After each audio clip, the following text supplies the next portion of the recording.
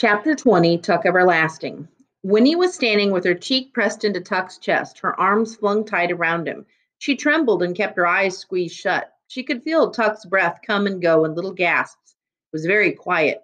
The Tree Gap constable knelt over the sprawled body of the man in the yellow suit, and then he said, "He ain't dead, leastways not yet." Winnie opened her eyes a crack. She could see the shotgun lying on the grass where May had dropped it. She could see May's hands, too, hanging limp, clenching, then hanging limp again. The sun was scorching hot, and near her ear a gnat whined. The constable stood up. "What'd you hit him for?" he wheezed resentfully. She was He was taking the child away, said May. Her voice was dull and exhausted. He was taking the child against her will. At this, the constable exploded. Dang it, woman, what are you trying to say? Taking that child against her will? That's what you done. You kidnapped that child. When he let go of Tuck's waist and turned around, her trembling had stopped. "They didn't kidnap me," she said. "I came because I wanted to." Behind her, Tuck drew his breath in sharply. "You wanted to," echoed the constable, his eyes wide with disbelief.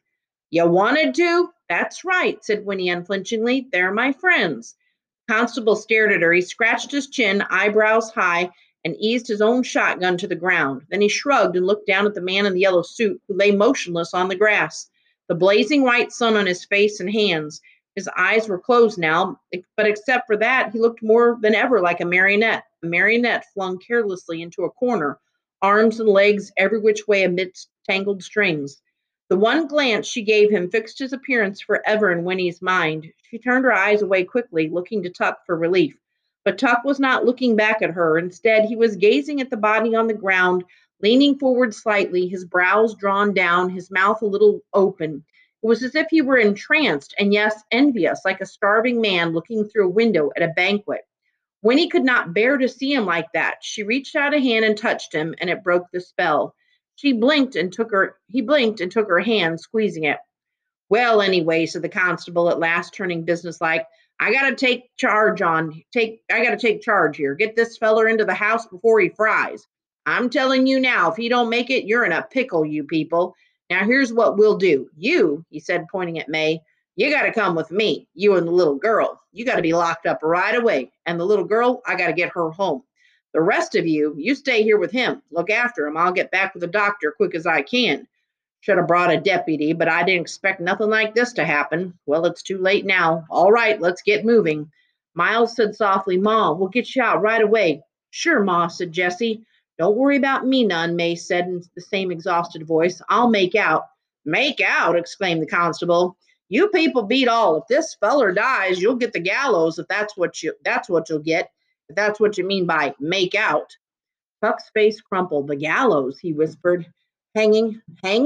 That's it," said the constable. "That's the law. Now let's get going." Miles and Jessie lifted the man in the yellow suit and carried him carefully into the house. But Tuck stood staring, and Winnie could guess what he was thinking. The constable swung her up onto his horse and directed May to her own saddle. But Winnie kept her eyes on Tuck. His face was very pale, the creases deeper than ever, and his eyes looked blank and sunken. She heard him whisper again, "The gallows." And then Winnie said something she'd never said before, but the words were words that she had sometimes heard and often longed to hear. They sounded strange on her own lips and made her sit up straighter. "Mr. Tuck," she said, "don't worry. Everything's going to be all right." The constable glanced heavenward and shook his head, and then, clenching his shotgun, he climbed up behind Winnie and turned the horse toward the path. "You first," he barked at May. "I got to keep an eye on you. And as for you," he added grimly, speaking to Tuck, "you better hope that feller don't die on you. I'll be back as soon as I can." "Everything will be all right," Tuck repeated slowly. May, slumped on the back of the fat old horse, did not respond, but Winnie leaned around the constable and looked back at Tuck. "You'll see," she said, and then she faced forward, sitting very straight. She was going home, but the thought of that was far from her mind. She watched the rump of the horse ahead, the swish of the coarse, dusty hairs as he moved his tail, and she watched the swaying, sagging back of the woman who rode him. Up through the dim pine trees they went, the constable's breath wheezing in her ears and emerging from the coolness and the green. Winnie saw again the wide world spread before her, shimmering with light and possibility. But the possibilities were different now. They did not point to what might happen to her, but what she herself might keep from happening. For the only thing she could think of was the clear and terrible necessity. May Tuck must never go to the gallows. Whatever happened to the man in the yellow suit, May Tuck must not be hanged, because if all they had said was true, then May, even if she were the cruelest of murderers and deserved to be put to death, May Tuck would not be able to die.